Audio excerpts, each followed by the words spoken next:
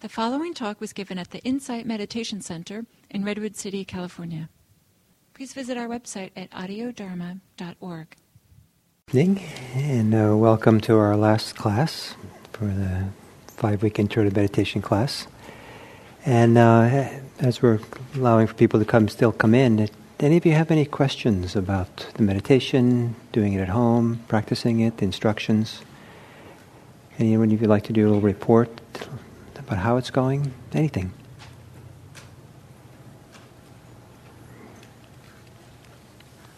Yes, so if you can also...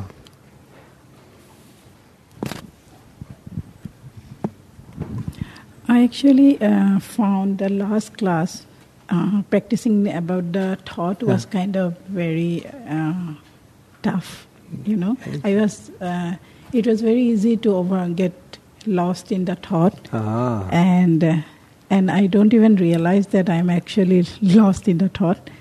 But was that happening because of the instructions or before the instructions?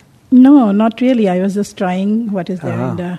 I see. So bringing attention, any kind of attention to thinking, and you get pulled into it. Yeah, and get pulled into it, and then it. Then after a long time, I realized that I am like lost somewhere.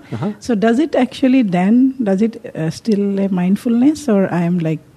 No, if you're lost in it, then it's not mindfulness. No, I'm lost, but then I realize that I am lost, and then that's mindfulness. Okay. As soon as you realize you're mindful, as soon as you realize you're thinking, you're back in the present moment. Yeah, it was kind of like pulling back and forth. It was a little tiring. I tried 2-3 days, and so you got an experience of how strong the pull to thinking can be, and how difficult it can be to pull back.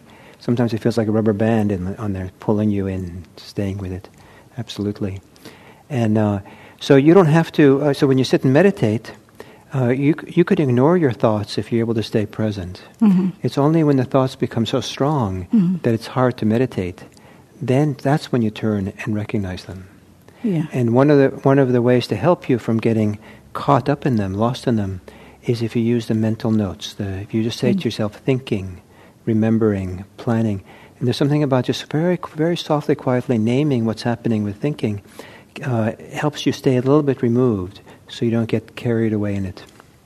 And I had a hard time to differentiate between thinking and the feeling about the third class. So I was kind of not able to find out which comes first. So is it feelings which actually create the thinking, or is it the thinking which creates the feeling? It depends on the circumstance. Sometimes one is first, sometimes the other is first.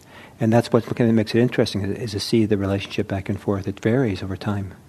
Okay, because feelings was kind of easy to follow, because I could able to see the body sensation and all. But with thinking, it was very easy to get lost in it. Yeah. So it's good to know that, and so that's one of the reasons why in meditation we ground ourselves in the breathing, the body, as much as we can. And if the thinking's not bothering you, you can have thinking going on in the background, and as long as in the foreground you can stay present. It's when the thinking takes over that we make thinking the object of meditation. So we're mindful of it. Okay. And sometimes it's enough just to note it, be aware of it, acknowledge it for 2 seconds, and then it somehow settles it, and then you can go back to your breathing. So sometimes just acknowledging, I'm thinking. That's what's happening. Then you can start over again. But if you don't acknowledge it, then sometimes you keep getting pulled into that world. Okay. Thank you. Yes.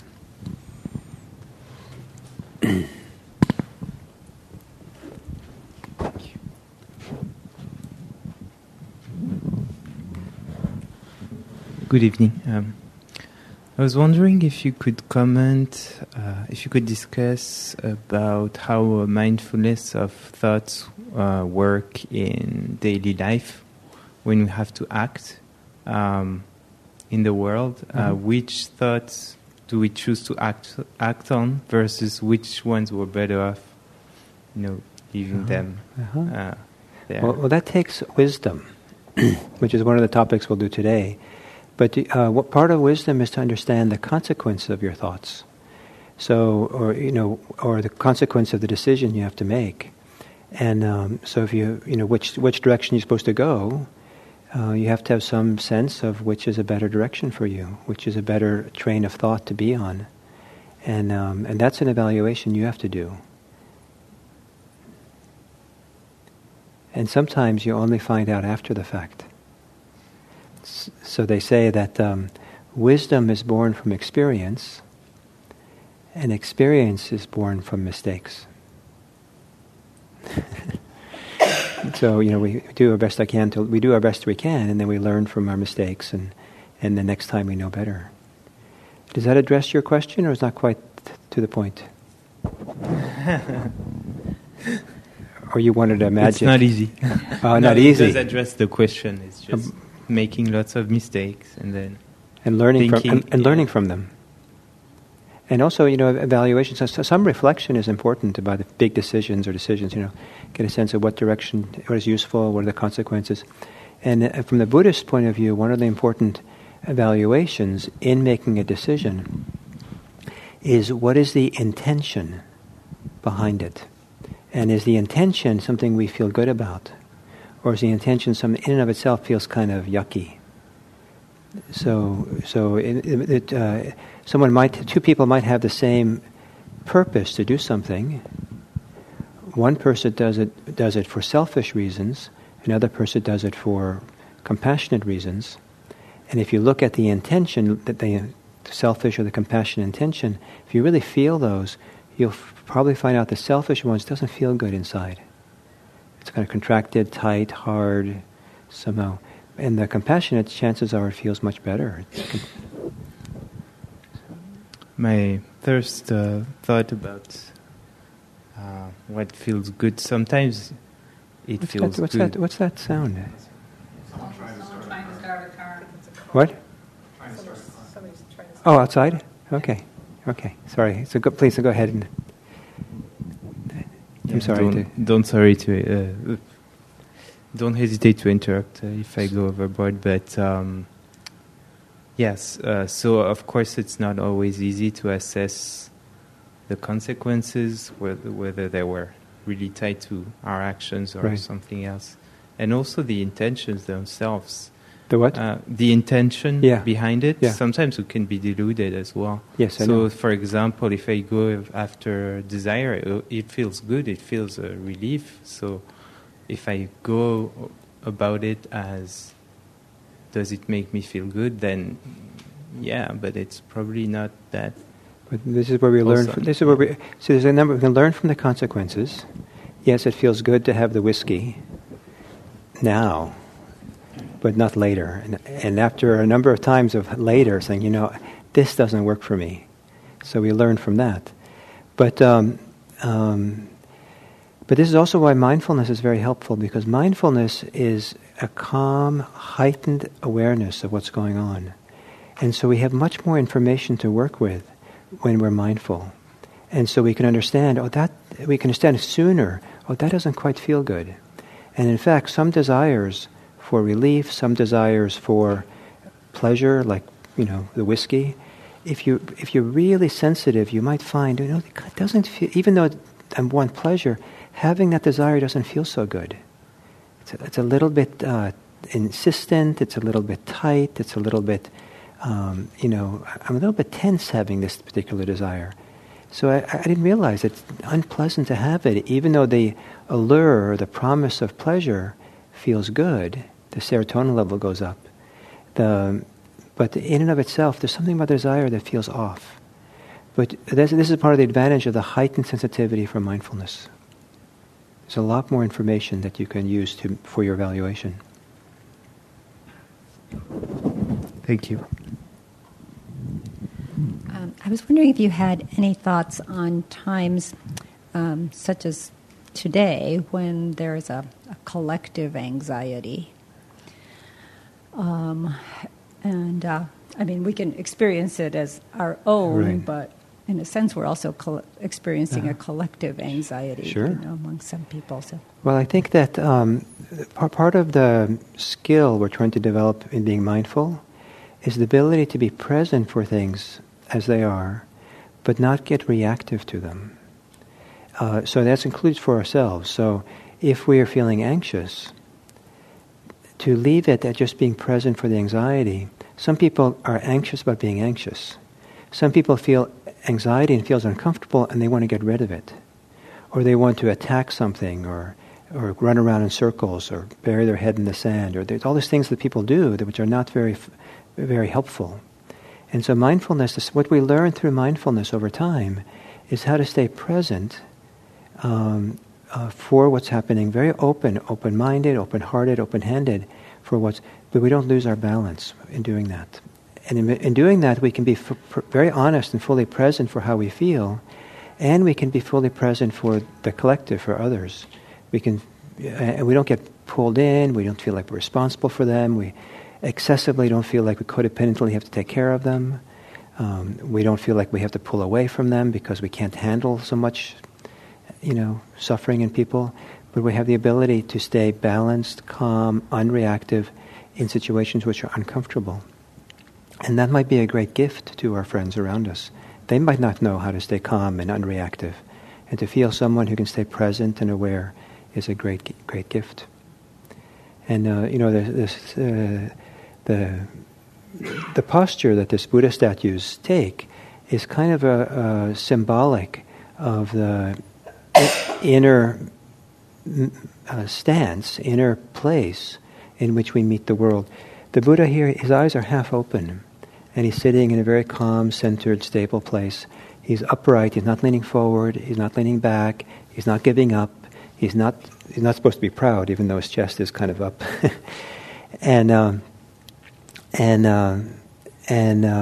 He's aware of the world, but he's not caught in the world. So his eyes are open, but he's kind of like a soft focus.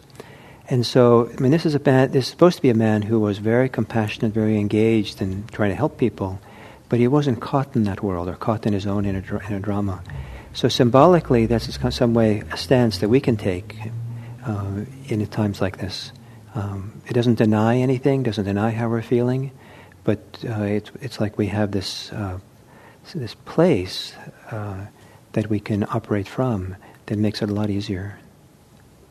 And we'll do that in a few minutes. We're going to do a guided meditation, and if you'd like, you can bring in the feelings of today into the meditation.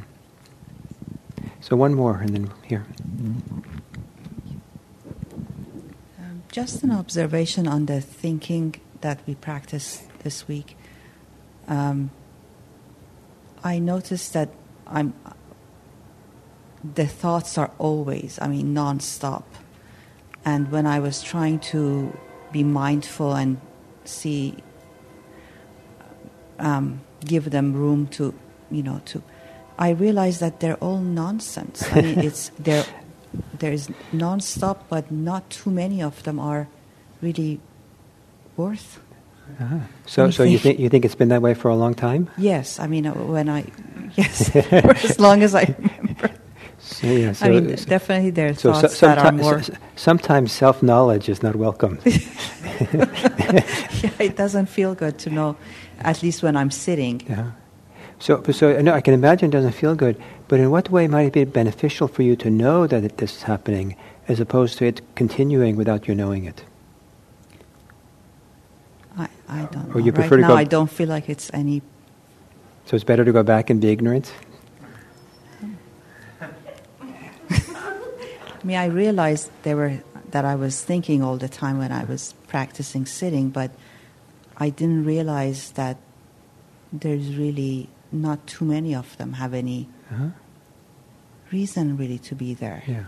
So that's okay. It's probably true for most people, not just you. And but it might give you some ability to watch what you're doing in your mind and decide to think something else sometimes. Not in meditation, but it's a regular phenomena for me. If I'm driving around and have some place to go, I'll notice what I'm thinking, and sometimes I'll just let it run and do what it does. And sometimes I say, that's not particularly helpful or useful, and I think there's more useful things to think about. And then I'll direct my mind to think about something else.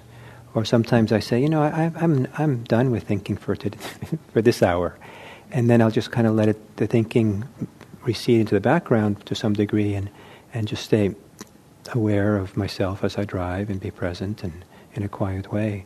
So I have some choices I can make with my thinking because I've been watching it for so long and I'm familiar with it and familiar with the different options.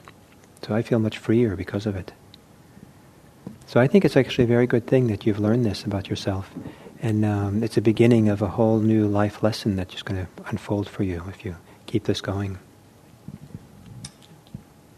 Okay, thank you. So what I thought we would do now to start off is do a meditation where I kind of review the instructions for what we've done these weeks. So, to review it, before we start, I'll just say that we started with taking an alert, upright posture, and then focusing on the breathing. And the breathing is kind of like a stabilizing force for many people. And it's kind of, think of it as a center that we kind of center ourselves on. And it's meant to be a very simple experience. You don't have to do any kind of special yogic breathing. And then and use the breathing as a way of letting go of your thoughts, not being involved in them. If you notice yourself thinking, just come back to your breathing. Just kind of come back. And generally the mind settles a little bit by the simplicity of just being here with your eyes closed and focusing on the breath rather than focusing on the concerns of the day or whatever. And sometimes that's enough just to do that. Sit upright, close your eyes, and just be with your breath and let go of your thoughts. And some people can get very deep in meditation and come to a very good, helpful place, keeping it that simple.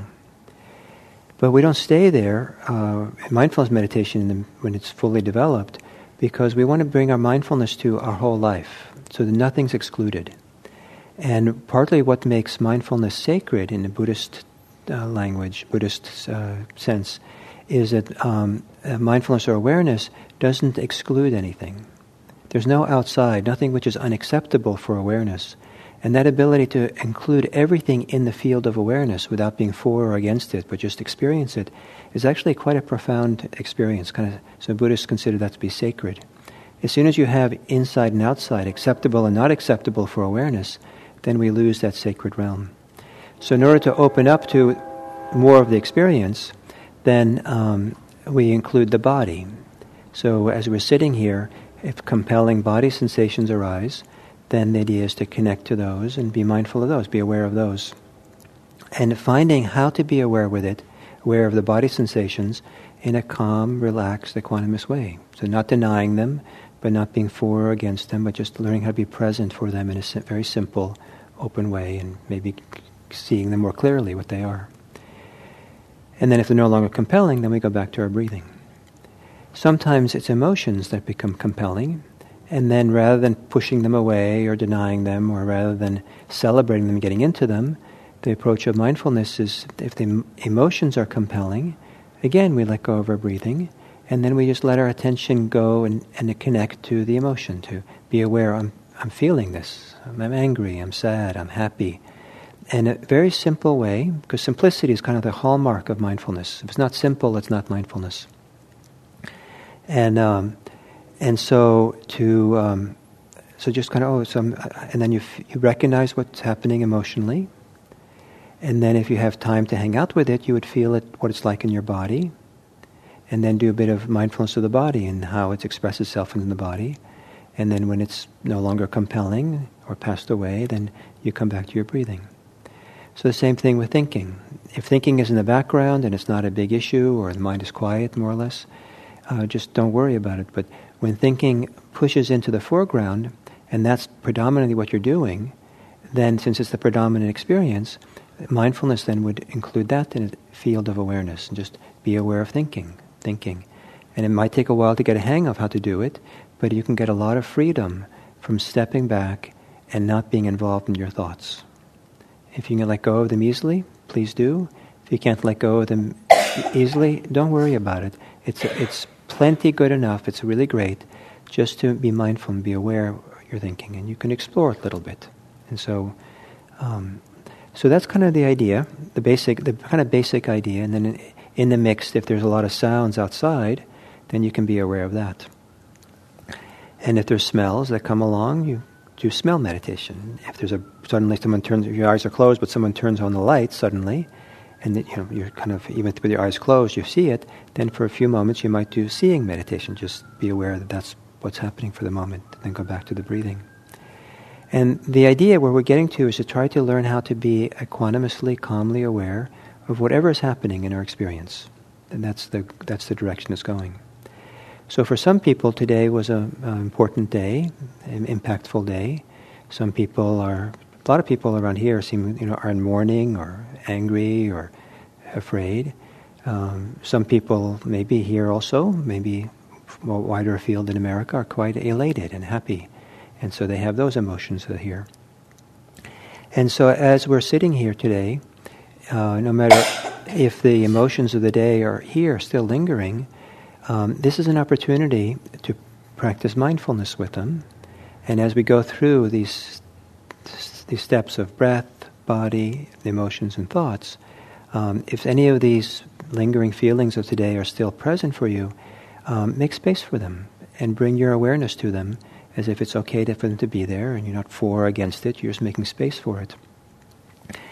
And it's a very respectful thing to do.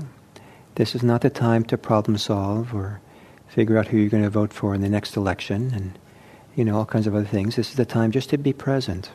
And that allows the heart, the mind, to process and unfold without any interference from you. If you are thinking and planning for the next election or what you're going to do, or if you're kind of lost in your thoughts because you're so afraid and what am I going to do with my 401k account or anything, then you're kind of interfering with it. And but if you just kind of are present for it and recognize, oh, this is what's happening for me, then we kind of step back and it allows for a deeper process to unfold. And especially when there's very strong emotional impact on us, our hearts have a very good sense of what needs to happen, how it's to be processed, that our minds often don't. So it's particularly true of people who are in grief. If someone's died or something, or other things that happen with this tremendous grief. Some people are feeling grief today. The heart knows how to process grief, just like a cut. The body knows how to heal the cut. But we have to kind of get out of the way. And so to respect grief is to let it be there and be aware that it's there, feel it in the body, try not to interfere with it. Looking at your watch, it should be over by now. Just let it be. And then let it kind of wash through you or wash out or unfold as it needs to do. Does that make some sense? Okay. So then, taking an upright, alert posture.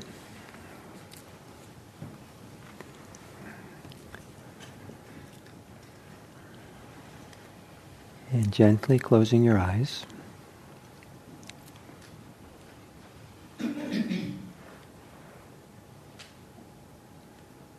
And then you might begin very simply, just checking in with yourself, and in an open-minded, open-hearted way, recognizing how you are, as if you have lots of space and room to feel what you're feeling.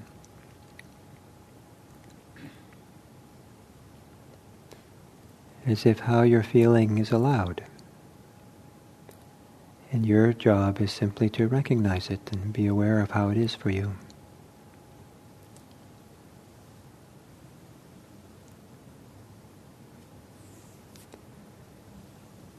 And by checking in briefly with yourself,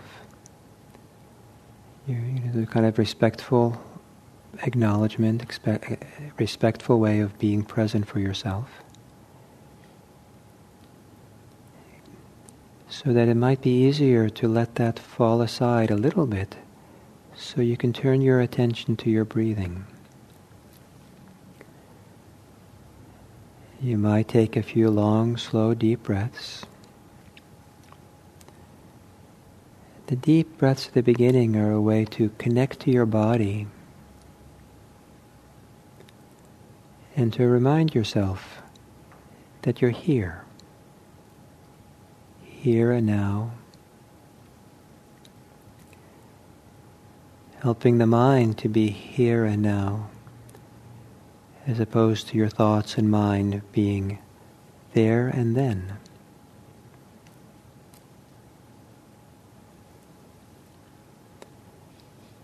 And then letting your breathing return to normal.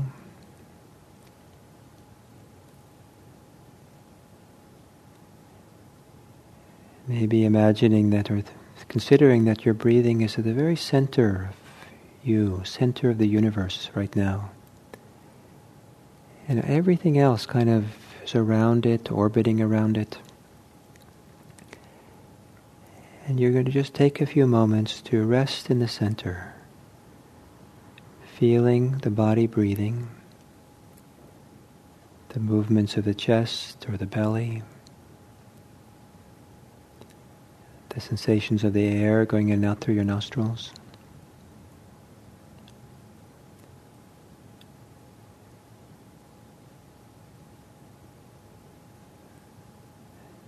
No matter what you're feeling, place yourself with your breathing as if you're breathing with all things. You're breathing with how you are. You're allowing the experience of breathing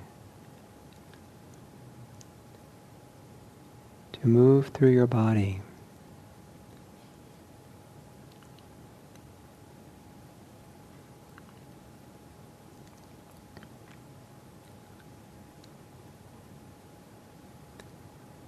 Maybe as you exhale, to let go of your thoughts.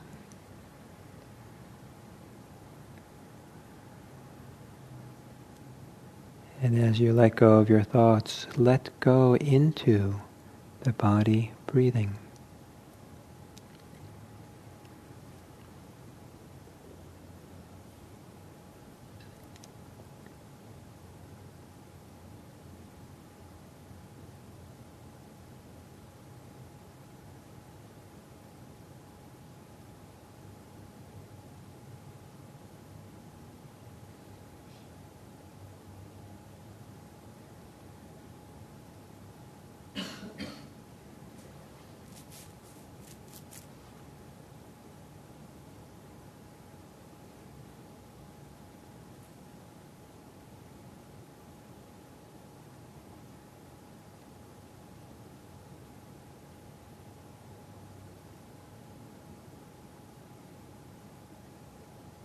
And then you might take a few moments now to let go of your breathing and gently feel your body.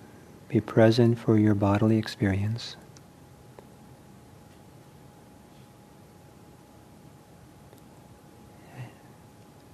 As if you can make room or space for whatever way your body is right now, comfortable or uncomfortable. And whatever is predominant sensation of your body, see if you can gently bring awareness to it without any stories, without any reactivity. A simple awareness that allows you to be with the sensations of your body.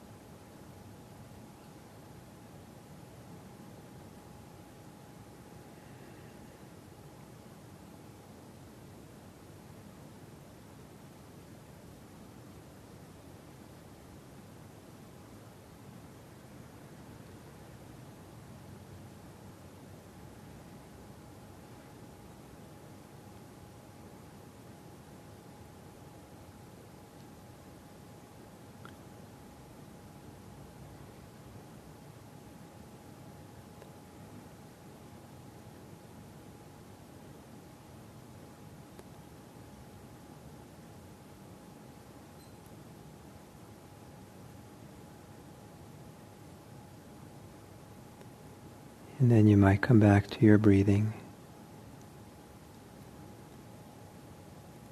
And sometimes the rhythm of breathing is a way of centering ourselves again, stabilizing the mind. Just breathing in and breathing out.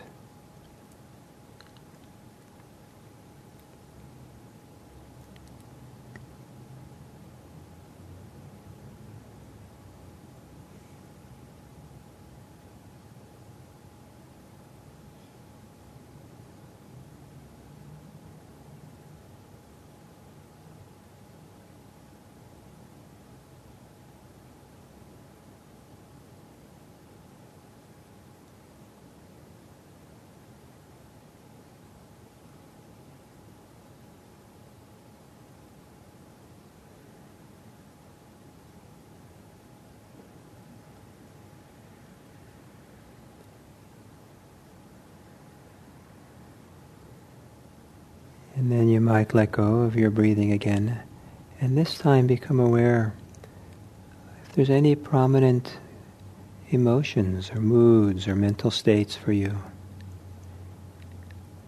And if there are, see if you can make space for that. Make room for that in your awareness without needing to think about it or fix it or react to it. A simple awareness of how you're feeling.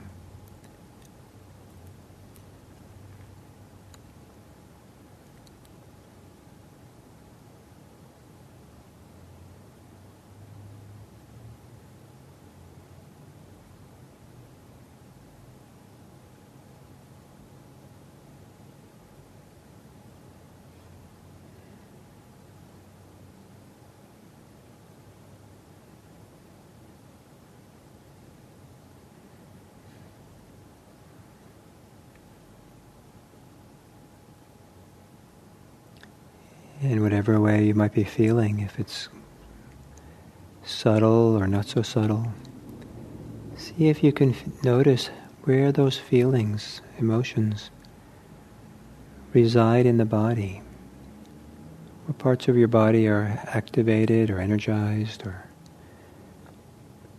more alive because of how you're feeling.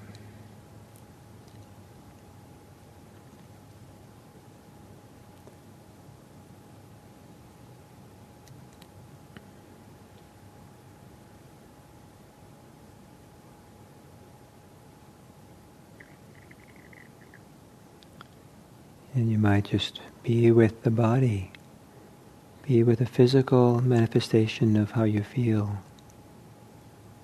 Just see what unfolds, what opens up as you quietly stay in your body.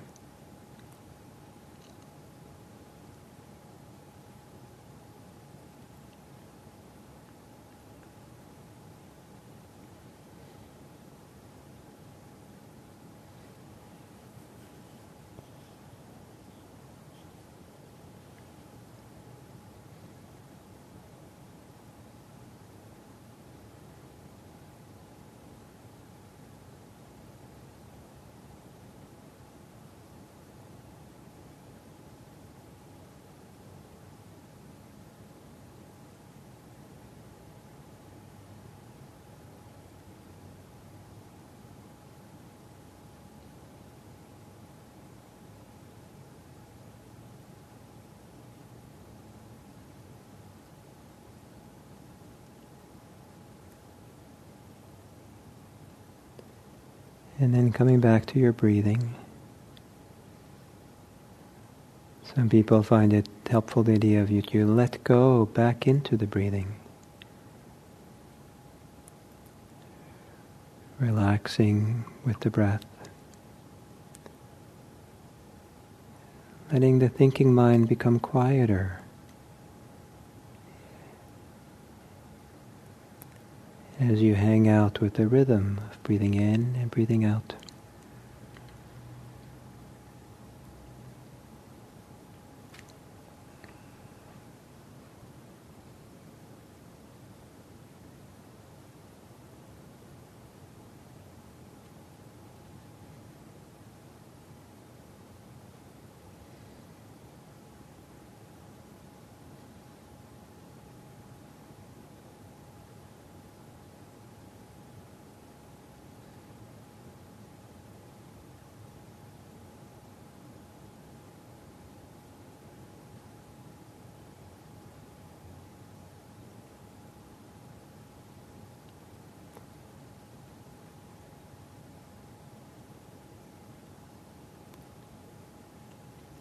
And then gently, with a light touch,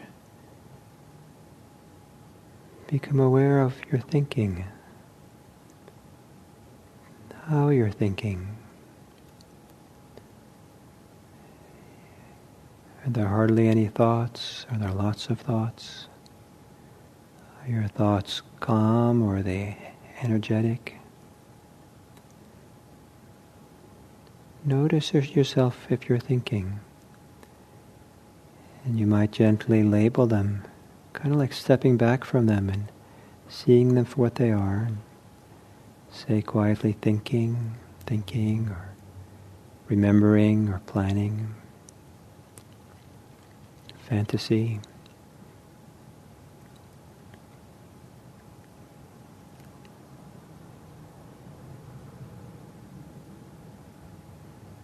If the thoughts disappear or quiet down, go back to your breathing. Thoughts don't have to be a problem. Just something else to be aware of.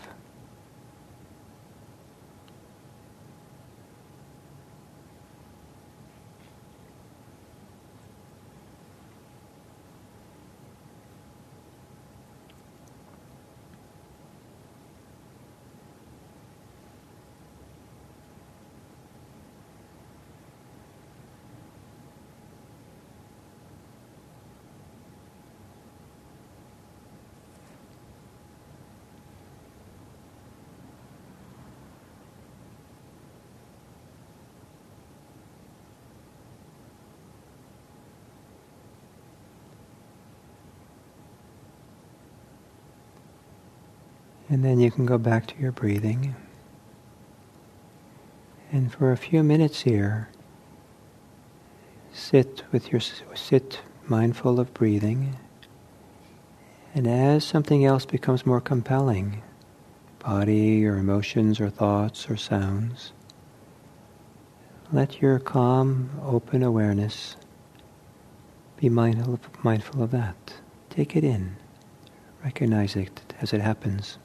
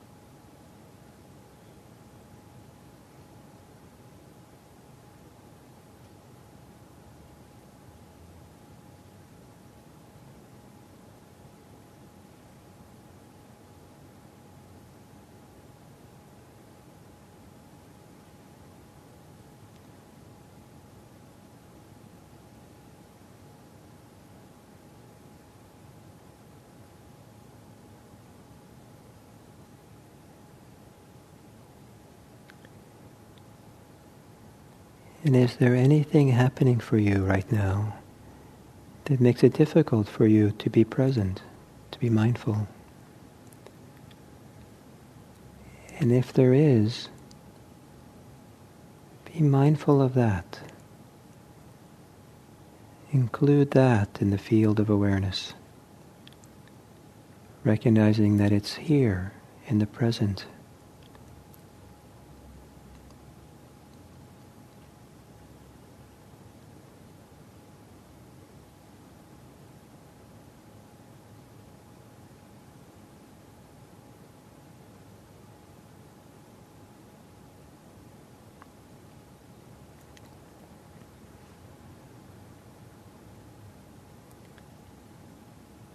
And if you are fairly well in the present moment, calm and centered here,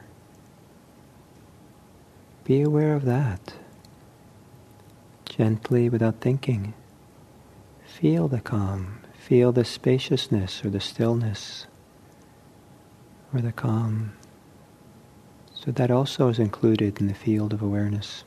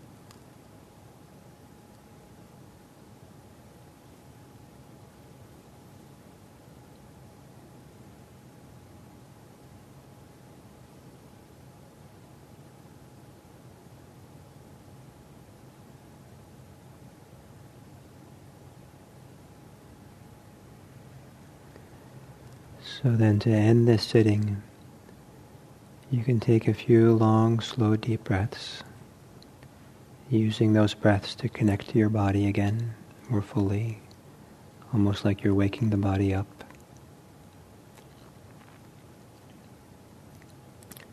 Feel your body against a chair or the floor, the cushion.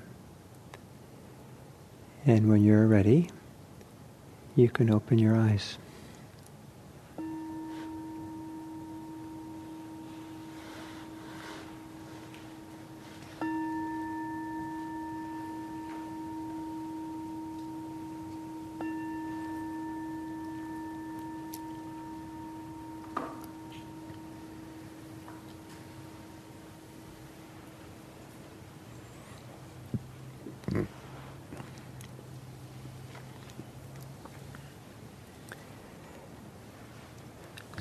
So I made reference a number of times to having a calm, relaxed awareness, not being for or against. Awareness makes space for what's there.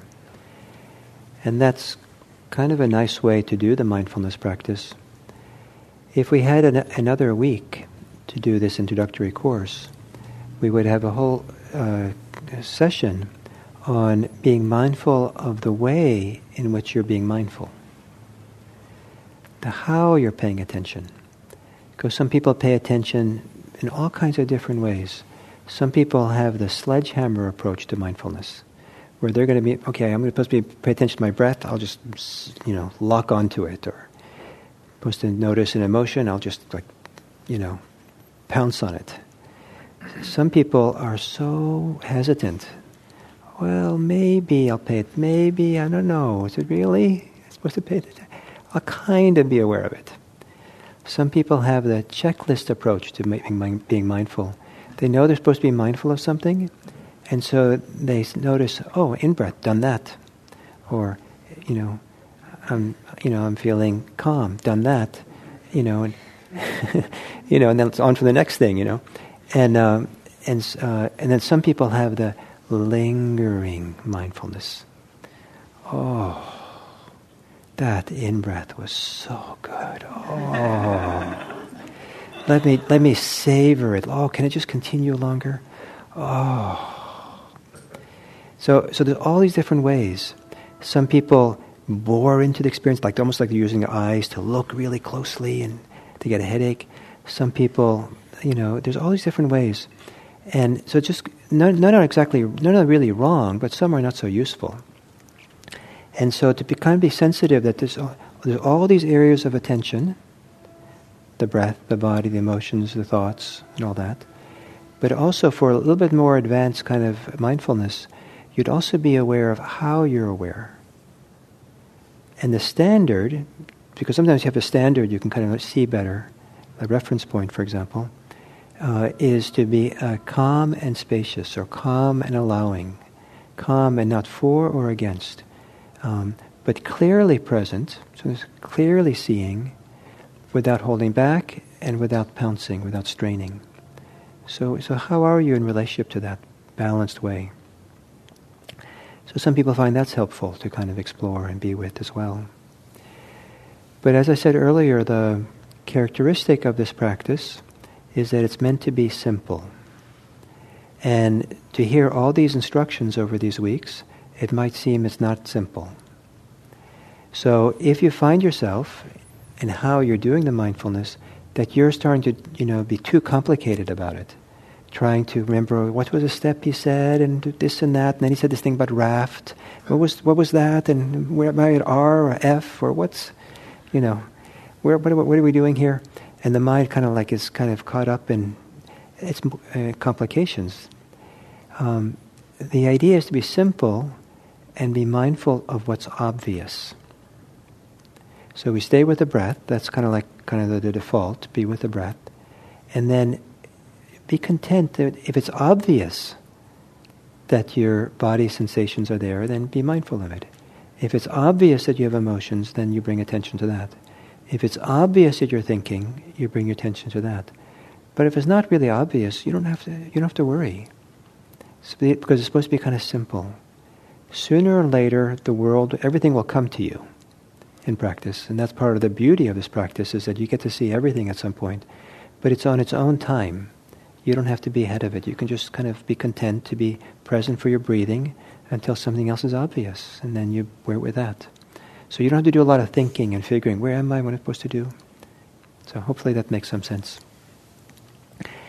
Anyone want to make any comments about that meditation, what that was like, or questions that came out of it? Yes, and see, where's the mic? Here it's coming.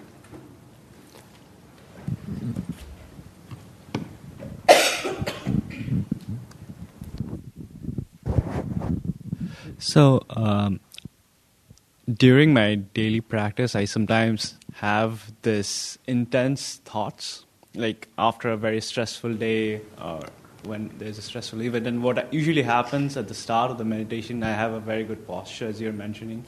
For then, like even before I can catch it, I can sense that my mind has gone into the spiral.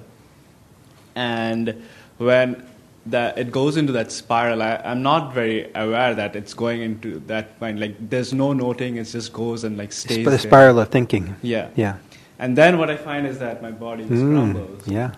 And then that actually just propagates it, because then it's a bit difficult to come out of it and become more aware of it. So, I have seen this a lot of times. And how do you get out of it? Is it just practice which makes it better? Yeah, I think practice certainly makes it better. But there's a few things you might try. Sometimes what's helpful in this meditation, especially with something like that, is to develop a little bit of inner strength or discipline. So the commitment to sit upright and not to lose your posture is a commitment. If you can get behind that commitment, that can help you stay in balance. Because once you lose your posture, you're actually kind of feeding the emotion, the state that you're in. So to have enough presence of mind that you know your posture. Some people find it helpful when the mind's really spinning, is to count their breaths. And this intentional counting, I'm going to get to 10. I'm going to count 10 breaths. And if you lose it after 2 or 3, you start again at 1 until you get up to 10. And that somehow can counter the strong pull of the thinking. It's kind of like you're offering a counter force. Stay here, stay here, stay here. And then eventually that quiets down. The third thing you might try, see if it works for you. Try this keeping a good posture, but keep your eyes open when you meditate. And maybe half open, looking down to 45 degrees. And sometimes some people are more likely to be pulled into the currents of thinking when their eyes are closed. And sometimes just keeping the eyes open is a little bit more alert, more present, something. Some people find that the opposite is true. So you might try that. And then, at the risk of saying too much, if it's all hopeless, then do mindfulness of thinking. And one way that I do it when it's my mind is really spinning out a lot is that I say to myself the word "here," just very quietly, and it's not like a command to a dog. It's just it's very open. It's like making space, like "here," And then when I say here, I say, and then the attitude is, what is here?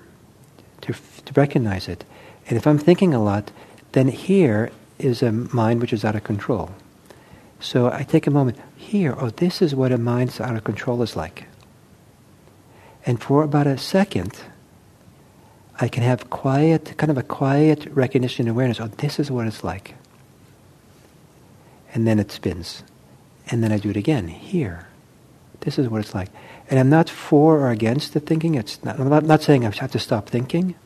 I'm just curious about it. I want to feel it. I want to sense it. I want to see and recognize this is what it's like to be a human being with a mind out of control. Here. Here.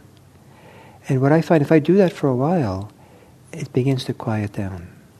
It takes the fuel away from the thinking. I've kind of stepped away from it. And I'm not feeding it anymore.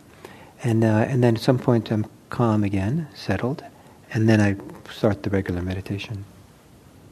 So maybe those ideas are interesting for you. Great. Yes, please.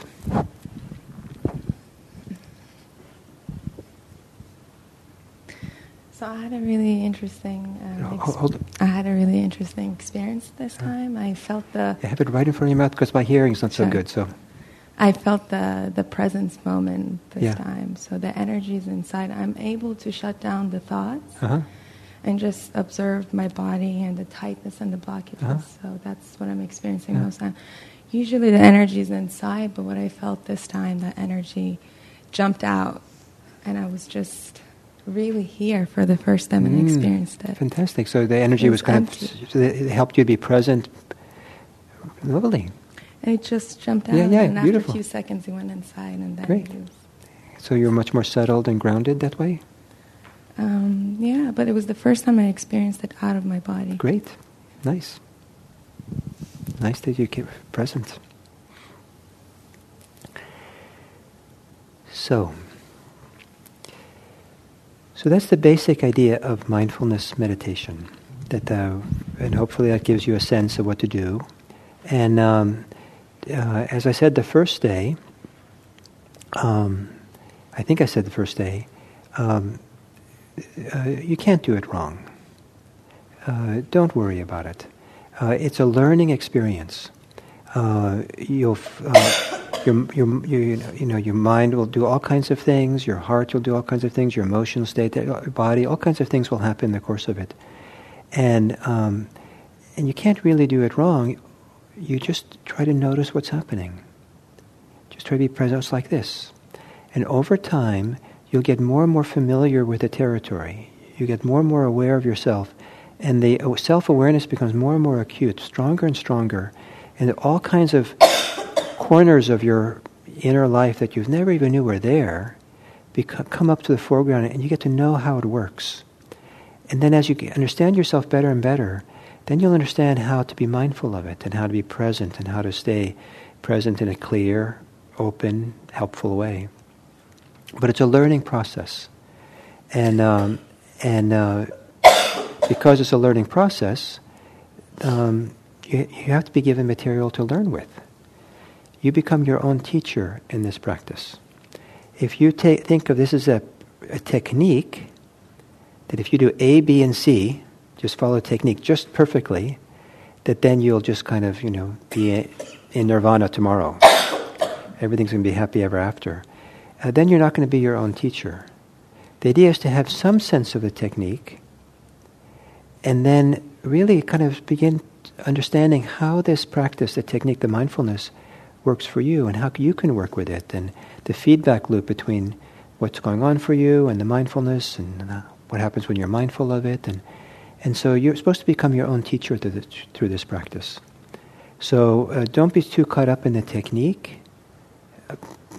Just be present, be mindful, and learn, and find your way with the material. Find your way with your own mind and how it works, and what causes you to be stressed, what causes you to be reactive, what causes you to be peaceful, what helps you to be grounded and centered. And you'll find your way, and as you do this, you'll learn life lessons that are useful in all areas of life. You'll find that your life will become easier and easier, more easeful, more fluid. And you're able to go into situations that you didn't before and be able to stay grounded, present, and not so caught or reactive in situations. And if you do that, if you're able to do that, you'll also tap into powers of compassion, powers of kindness and love, and powers of wisdom, greater understanding. And one of the functions of this practice is, in fact, to bring wisdom to people. In Buddhist context, mindfulness practice is the fundamental practice that cultivates wisdom, a heightened understanding, discernment, penetrating insight into our experience. And there's many ways in which this insight works as we start seeing and having wisdom. And some of it, that what many people are least familiar with, is the non-conceptual wisdom that arises, where we start understanding the role that concepts have in our lives, ideas have in our lives, and how we can sometimes they pull us around by our nose, and we're not so free. And we start seeing how the mind gets quieter and quieter, and just quiet enough so that you can start seeing, oh, that's a thought. That's just a thought. As opposed to believing a thought, or giving authority to it, or chasing after it, or reflecting on it. It's just a thought. It's just an idea. It might be a good idea, it might be not so good, it might be true, it might not be true. It's just an idea, it's a thought. And there's a tremendous power that comes, tremendous goodness, tremendous sense of ease and relief that can come when we see thought as just a thought, and that we're not the thought. We don't have to buy into it, we don't have to be caught in it. It's just a thought, and leave it like that. So I want to show an example of this kind of wisdom that can come from the practice that involves using these flowers. So if I hold up this flower here, so just a flower, it's a pretty flower. In Buddhism we say it's that you're seeing the suchness of the flower. Just the flower. See the flower? It's a nice flower. Okay? So, that's nice. Now, if I take this flower and put it next to the first one, now we can say something we couldn't have said before. We say the one in my right hand is the. Let's do it this way. I'm going to do it a little differently. The one in my right hand is the small flower, and the one in the left hand is the big flower. That's reasonable, right? Okay? So watch what my hands do. So you're allowed to watch the magic trick. Okay? This is a small one, this is the big one, right?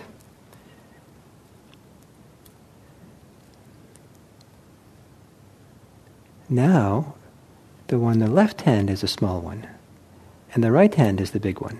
You see that? You see how I did the magic? or did I do that too fast?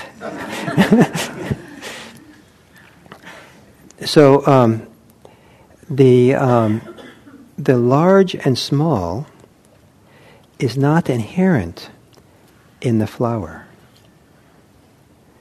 Large and small is a comparative idea, depending what you put it next to. It turns out that a lot of human suffering arises out of comparative concepts and ideas. And if you just think, probably a good percentage of you, if you just consider some of the suffering you've had in connection to your physical body, most of that suffering comes because you're comparing yourself to some ideal, some idea, other people's bodies. When I remember, I had a lot of concern about my hair when I was a teenager, and I thought I was going bald because I have kind of a high forehead. So I maybe I didn't have anything better to do in class in junior high school, but I would be regularly measuring with my finger to make sure that my hair was, wasn't going bald. And I can tell you that I still remember the measurement, and it hasn't changed. And so this concern, because, and also long hair back in, this is interesting. I thought that, I used to live in Italy, and growing up, and so I spent the summer of 1967 in Italy, and I'd come from America and was there in Italy for a while, and so I was living in a small provincial town, city, so I was like the only American there, and so it turns out that I was the only person with blue jeans. And I was the only boy with longish hair, which was kind of new back then. So I was cool. I could feel, I'd walk around town, I felt like I was like somewhat special, and it felt great, And then I flew back across the Atlantic back to Los Angeles for the school in fall of 67. Now, I didn't know this, but a lot happened in California the summer of 67. The summer of love, hippies, and all that. So I came back, and I went to school the first day, and I had my blue jeans, I had my longish hair, and I looked around, and my other friends had figured out what you could do with blue jeans. You could put it through the washing machine 100 times. Some people would put their blue jeans on the road so cars would drive over them. And they were all, this was before you could buy faded blue jeans, right? So they had these cool, worn-out blue jeans that they were custom-made over the summer. And I just had regular blue jeans. And they had let their hair grow a lot longer than I had. And I just had longish hair. They had long hair. So I was deflated. Poor Gil. I was no longer cool. So my self-concept was tied in the comparisons, and even that my energy and my aliveness was tied to what I was comparing myself to. And maybe it's excusable for someone who was 13 or 14, but we all still do it oftentimes, and sometimes we do it to each other in painful ways. And so we live in a world of comparison thoughts, and those are thoughts, they're ideas. And if we don't see those ideas operating, we internalize them so deeply that it's the nature of reality. This is how it is. But if you see it as a thought, as a concept, an idea, and it's just a thought, just an idea, that gives you an opportunity to do something different than experiencing your life through the filter of ideas and concepts, comparisons. And that is to experience yourself in your suchness. So the flower has a suchness. It just is what it is by itself before any comparisons. And to be able to sit quietly and allow yourself to be as you are before any of those thoughts and ideas take over is so peaceful, it's so satisfying. Your body is so much more content than you realize if you can stop all the thoughts. So if I think about my high forehead like I did when I was 13, 14, I would be sitting here self-conscious and looking at your foreheads and how do I compare and I hope you don't notice and maybe I should get a hat and it's all this swirl of thoughts and I'm feeling bad about myself. But if I can drop all those thoughts and just feel my forehead in its suchness, how it is in and of itself, my forehead is completely content. There's peaceful there. It's just kind of glowing and vibrating and just there, and there's no problem until I bring in the thoughts.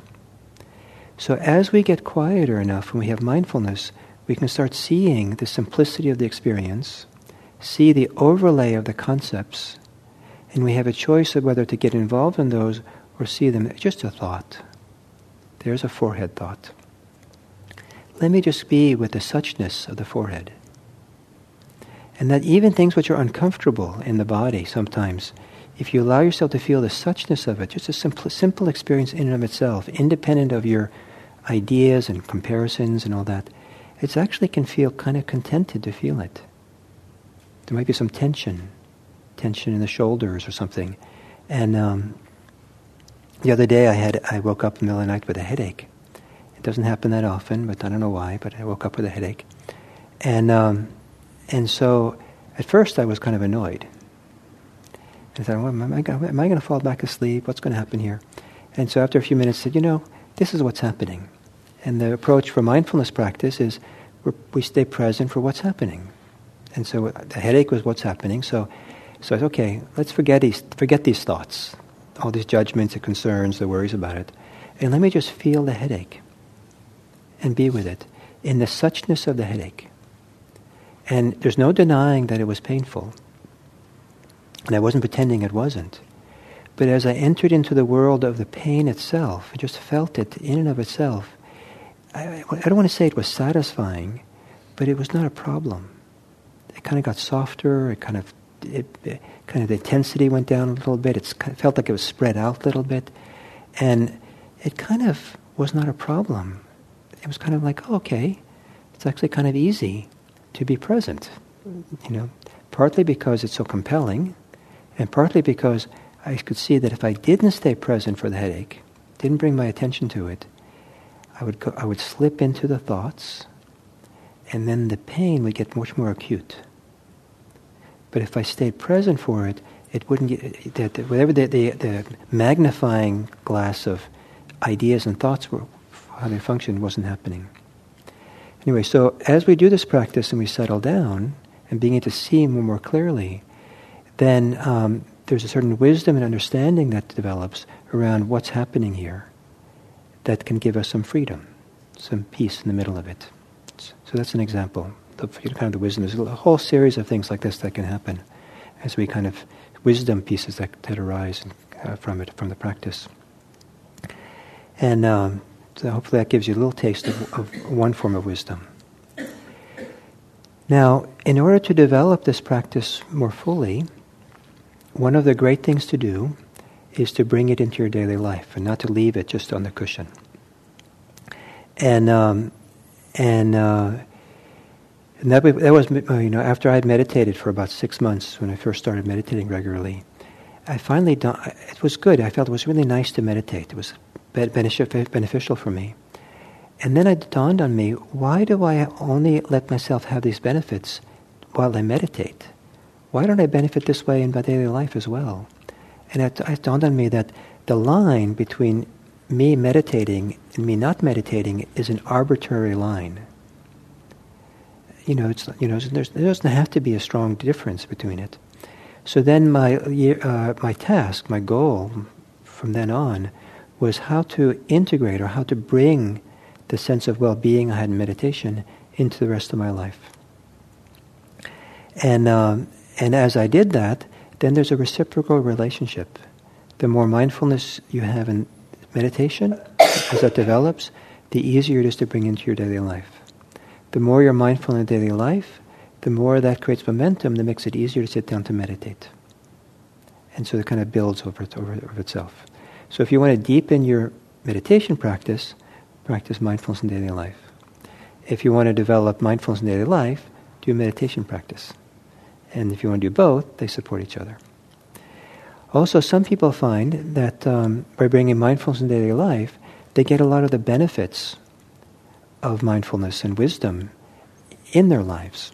So if you're at work and you're having a challenging conversation and you're getting hot and angry, and the usual way is to lash out at your colleague because you're impatient and you're fed up, but because you know about mindfulness, oh, wait a minute, I think I can, this is anger. Let me look at it and feel it in my body.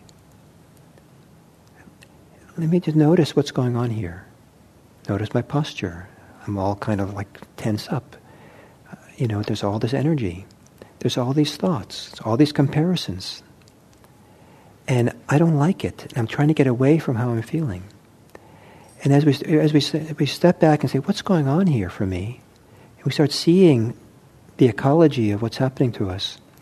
Then we might realize that maybe I don't need to lash out. Maybe I don't have to say anything at all right now. Maybe I can just breathe and be with myself and see if I can come from a place where there's more wisdom and for knowing how to respond and to act. And so part of the instinct of people who develop mindfulness is to, rather than acting impulsively, is to get curious. What's happening here? And in most situations, there's usually some room and time, some space, to be able to get curious before you act, before you speak. And as we get better at it, that moment of that gap of curiosity, of interest, can just last a second. Oh, what's happening here? And you get used to, oh, that's what's happening. And then you're wiser and you can kind of respond more clearly. The practice I did for quite a while was, this is in the old days, I don't know why I don't do it anymore, but we had these phones, real phones. Only phones. I would wait to answer the phone. I'd hear it ring, I'd stop what I was doing, and then I'd check in with myself and be mindful. My breath, my body, what I'm feeling. And I'd let the phone ring 5 times. Because my instinct was to rush over there and get it, because it's so important to get it as soon as you can. I don't know what's going to happen, but you have to get it. Most people are content to wait 5 rings. And so I would spend this time just breathing, being with myself. And what I noticed, it did 2 good things for me. It got me centered or calmed down a little bit, so I was prepared and fresh for the conversation. But more importantly, I checked in with myself. I knew where I was at. So that when I started the conversation, I was wiser about myself. So I can be a little bit wiser in the conversation and didn't kind of spill over in ways that shouldn't spill over to other people. So practicing mindfulness in daily life. Some people will take particular activities they do in daily life and make that their kind of daily life meditation practice for a while. Not trying to be mindful your whole day is just, difficult. So, for example, maybe it's nice to park a little bit further away from where you work or from where you live than you usually would do, and then use the time walking to where you're going to practice being mindful, practice being present. The mind wanders off, you come back. And if you're walking, just walk. Just be in the walking. Focus on the feet as they walk, your body as you walk. Check in with yourself and see if you can let your thoughts go and just be here for what's going on. And maybe by the time you get to work or get to home or wherever, you're more connected, you're more aware, maybe you're calmer, and you're certainly checked in with yourself as opposed to not doing it. Some people will choose particular tasks like washing the dishes. So washing dishes every day for a few weeks, make that the mindfulness time. Don't have a conversation, don't have the radio on, just do the dishes. And if the mind wanders away, come back to the dishes. It's just you and the dishes. That's the present moment. That's your present moment experience. But dishes are boring. There's no purpose to doing dishes. Just do the dishes. Okay, well, I'll do it as quickly as I can to get over it so I can go to important things. That's not mindfulness. Mindfulness would be, if you wash the dishes, just do the dishes as if that's the most important thing in the world at that moment. And see, just give yourself to it. Now, this. And you're developing concentration, you're developing ability to really be present for something in the dishes. Dishes become your teacher. And you're learning how to be mindful and present. There's a colleague, a friend of mine named Kamala Masters. She's from the Philippines, and she came to this country and became a single mom. And she lived in Hawaii. She lives in Hawaii. And she had 4 kids, single mom. Somehow or other, she managed to get herself on a meditation retreat with an Indian Vipassana teacher named Munindra Ji. And at the end of the retreat, he was telling people, now that we're going back into our normal life, it's important to meditate every day. Every day you should meditate. So she went up to him and said, I can't do that. He said, no, everyone can meditate. You can do it. You have to meditate. I can't do it. It's not possible with my lifestyle. So she was kind of smart. So he said, come and stay with me for a few days. So he did. And he followed her around, saw what was going on very quickly, and he said, "Oh, it's true, you can't." Single mom with 4 kids. And so he said, "Okay, I'll teach you how to be mindful." And so he followed her around and said, "When you're washing dishes, just wash the dishes. Be mindful of that." And there was a hallway in her house that connected all the rooms, a little hallway. So every time you go into this hallway many times a day, every time you step into this hallway, that's your place to do walking meditation. And it's only a couple of seconds, but then really be present for yourself and check in, let go of everything else, and be really here for those little few steps. So she built up a repertoire of things she did throughout her daily life. She had to do these things anyway, drive the kids to school, make their lunches, or whatever. And she made those her meditation practice, where she was really present for that while she was doing it, as opposed to planning the next event or fantasizing or whatever. And so she did that for many years before she was able to go on a meditation retreat again. And when she did, she was so prepared for the retreat that she just dropped deeply into deep meditation very, very quickly, and became kind of a star student, and then became a teacher. And but her years of being a parent and that kind of lifestyle, and she also was working by herself. She was a single mom, working and having 4 kids, and but she kind of mastered how to be mindful in daily life. It's a very powerful thing to do, very useful. So picking a task. Some people find it like every week choose a new task and make that your mindfulness task. Dishes one week. Eating. It's great to eat mindfully. One day a week or one meal once in a while. Eat silently. Just eat, and just don't try to rush. Don't do anything else. Just eat and see what that's like. Some days it's walking to work. Some days it's vacuuming the house. Some days it's putting on your clothes, brushing your teeth. So you do different things for a period of time. And over a year, you have all these different things that you're being mindful of, that you have the association, the feel of what it's like to be mindful in those activities. And so it becomes a little more second nature, and you find that the mindfulness grows and develops. So practicing in daily life. The other thing you can do to develop the mindfulness practice is to combine the practice with becoming concentrated. A concentrated mind is able to be mindful in a much better, more effective way. And there's many ways of getting concentrated, developing concentration. But one way is simply doing mindfulness. Over time, the concentration will follow in the wake of mindfulness. But one of the primary ways we do it in our tradition is to go on meditation retreats. And the opportunity to practice many sessions of meditation throughout the day settles us down, begins to create more focus, and so there's able to be much more concentrated in the mindfulness than we can when we just sit down for 20 minutes or 30 minutes or 40 minutes, and we haven't really kind of taken the edge off all the energy that we have with us. And so our tradition of Buddhism has a lot of retreats we offer. We have day-long retreats here at IMC, like we have one this Saturday, which is from 9 to 4:30. And if you want to, I'll do some of the instructions again, or a little bit different variation of the instruction. And if you're interested in getting it again, or variations, you're welcome to come to it. And you're welcome to come for any part of it. Come at the beginning and go when you've had enough, you can go. We have a retreat center. Our center here has a separate place in Santa Cruz, which is a retreat center. It houses about 40 people. And we offer overnight retreats. And people come there for 3 days. The standard length of time is 7 days. And sometimes we do 2 weeks. And they're silent retreats for the most part.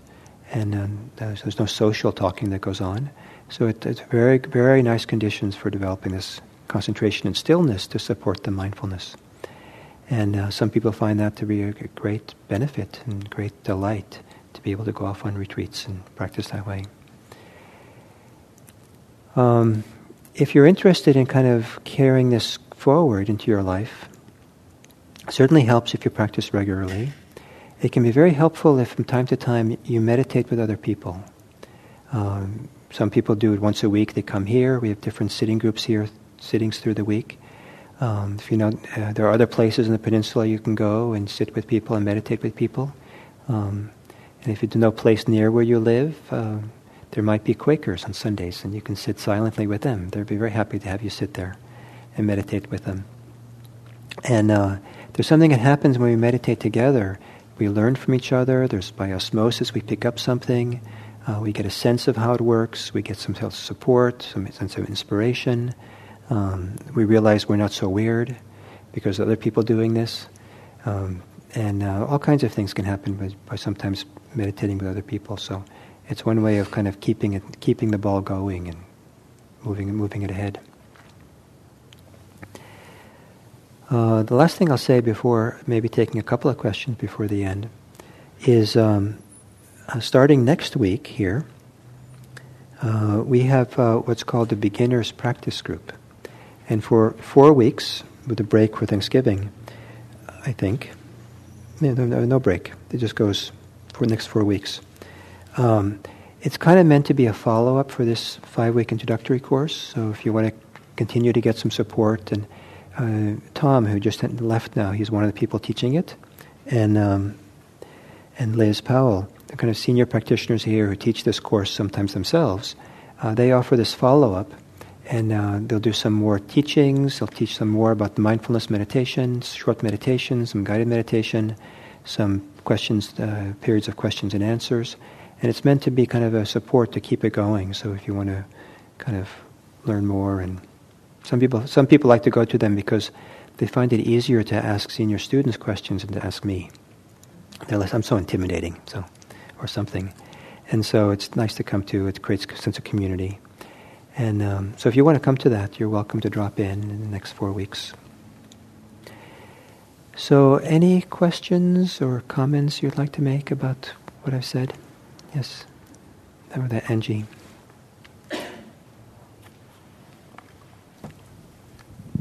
Thank you so much, Gil. Would you repeat the 4 things that you suggested for when the mind is thinking? The last one was here, and the one was commitment to the posture. Yes.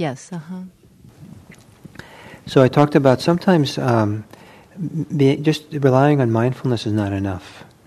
And sometimes also the way that mindfulness is understood, how it's done, being calm and accepting of the situation, lends to a certain kind of passivity, which is not helpful when there's a lot of spinning out of the mind and going on and on. And sometimes you need to do a little antidote. So one antidote is sometimes you need to be strong, bring some inner strength and discipline, and not just kind of float along with all the currents in the mind. And so one way, simple discipline, but one way is to sit up straight and really kind of stay connected to your posture, have a presence in your posture, so you're not going to slump, you're not going to give in. Or if you do, you straighten up and you catch it right away. And it's hard to keep that, it requires mindfulness to do that, but it's a physical reference point for it.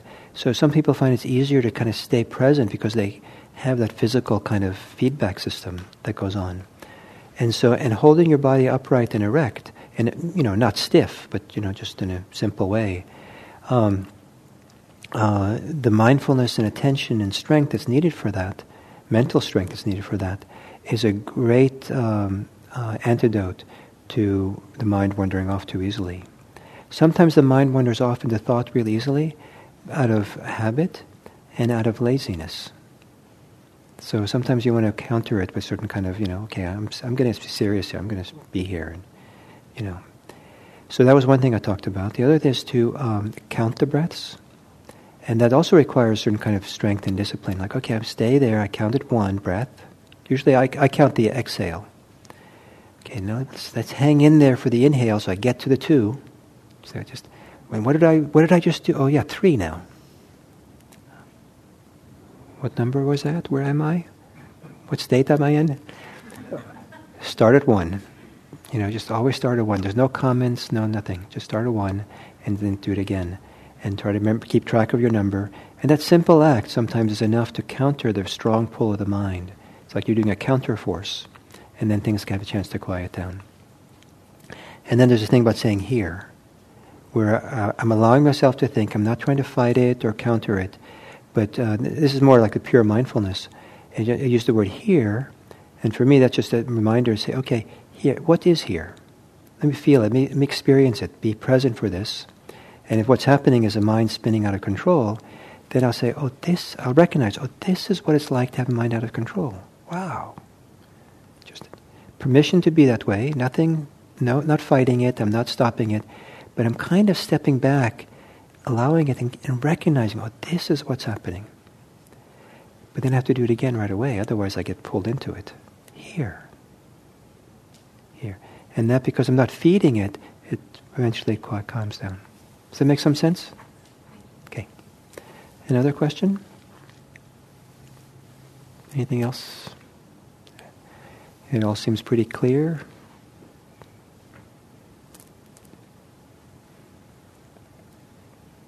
Yes, Alfonso.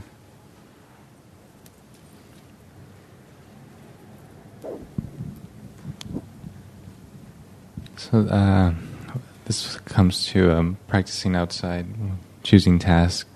I tend not to just stick with one task. It's just like whatever you're comes. Doing at the time. Yeah. That seems helpful, but I think there's also maybe something about sticking with one thing to kind of enforce that concentration. Yeah. So there's two things I think I'm understanding. So one thing is that you might choose a week or two to choose one regular task that you do every day and make it a specialty to really kind of learn how to be mindful there and to stay present. And the familiarity of doing the same thing makes it easier and easier to kind of be present and as a reference point. That stays the same. Your mind's not the same, but it's easier to see your mind if the activity is the same over time. So that's one thing. The other way maybe to understand what you said is to say this way. I noticed many years ago I had to walk through my home to get to the washing machine and to put the clothes in the dryer. But I had to go through a couple of rooms to get there. And I kept getting distracted by the things I saw along the way. There's the magazine, look at that, I'll look at that, and there's the mail, what's going on, and, I'm supposed to do the laundry. And so what's helpful, if you want to develop mindfulness and concentration, it's really helpful to, when you decide to do something, see it all the way through. So if you're supposed to go, what you have in mind to do is to go across your home and put the clothes from the washer to the dryer, just do that. And there's nothing morally wrong. Stop and look at the mail, or do something else, or not getting there. There's nothing. You're not like a bad person because you didn't make it to the washing machine. But there can be a lot of benefits to developing the capacity of mind that doesn't easily get distracted and can just stay on track and focus. This is what's happening now. So I don't know if that's what you meant, rather than kind of jumping around like. Great. So, thank you for coming and doing this. I hope this is interesting. And if those of you who continue with the meditation, you're always welcome to come back here. And if you're anytime, you're always welcome to come back to IMC. The IMC is an open door policy. Everyone's welcome here, no matter what your circumstances are. The idea is to make this. The goal is to try to make this a comfortable and welcoming place for everyone, so they can be a place to come and practice. For people who are maybe more introverts, and we've had people who come and sit in the back row for years, and they come after 7 years and say, "Gil, I've been coming for 7 years." And I say, "Really?" And that's what I wanted. I was so happy to come someplace where I can be kind of in public and be left alone. And other people who, they make themselves known the first day. And they come right up, and before they know it, they know everyone. There's all kinds of ways in which people come here, and the goal is to try to make it work for you and make it comfortable. And we try not to ask anything of people except, don't dance during the meditation. Try to be in harmony with it that way. But so we try to just let all, you're all. Anyway, we'd like you all if you want to come, that come as you are kind of approach. And then you're all welcome. And then. I thank you for your interest, and if the meditation doesn't grab you, then maybe some of these ideas that we convey here you'll find that useful at different times in your life, in different times of the day or something. And so some of the ideas are helpful. The ideas of this, remember the 2 arrows? So maybe it's enough just to have 1 arrow. Just don't add the second arrow. Or the idea of the commentary, the television and the football game and the commentary. Oh, look at that, there's the commentary. And as soon as you see the commentary, you're not so swept away. Or the idea of the boats going down the river. And so, those thoughts, those are just a boat. I don't have to get on that boat. So there's all kinds of things. So I hope it's helpful for you. And finally, thank you for being here. There's a few people here. If you want to ask questions of people that have been around for a while, you can ask Hillary and also Sally. Sally teaches this stuff in the county jails. So she has lots of experience with answering all kinds of questions. And you can ask Alfonso too. He's been coming for a while. He just got off a retreat. And he has lots to offer too from his experience. And I'm here too. And also Kate, who's the manager. You can check in with her. And I'm here for a while, so you're welcome to ask me questions. Yes? No. It's all freely offered here. So thank you.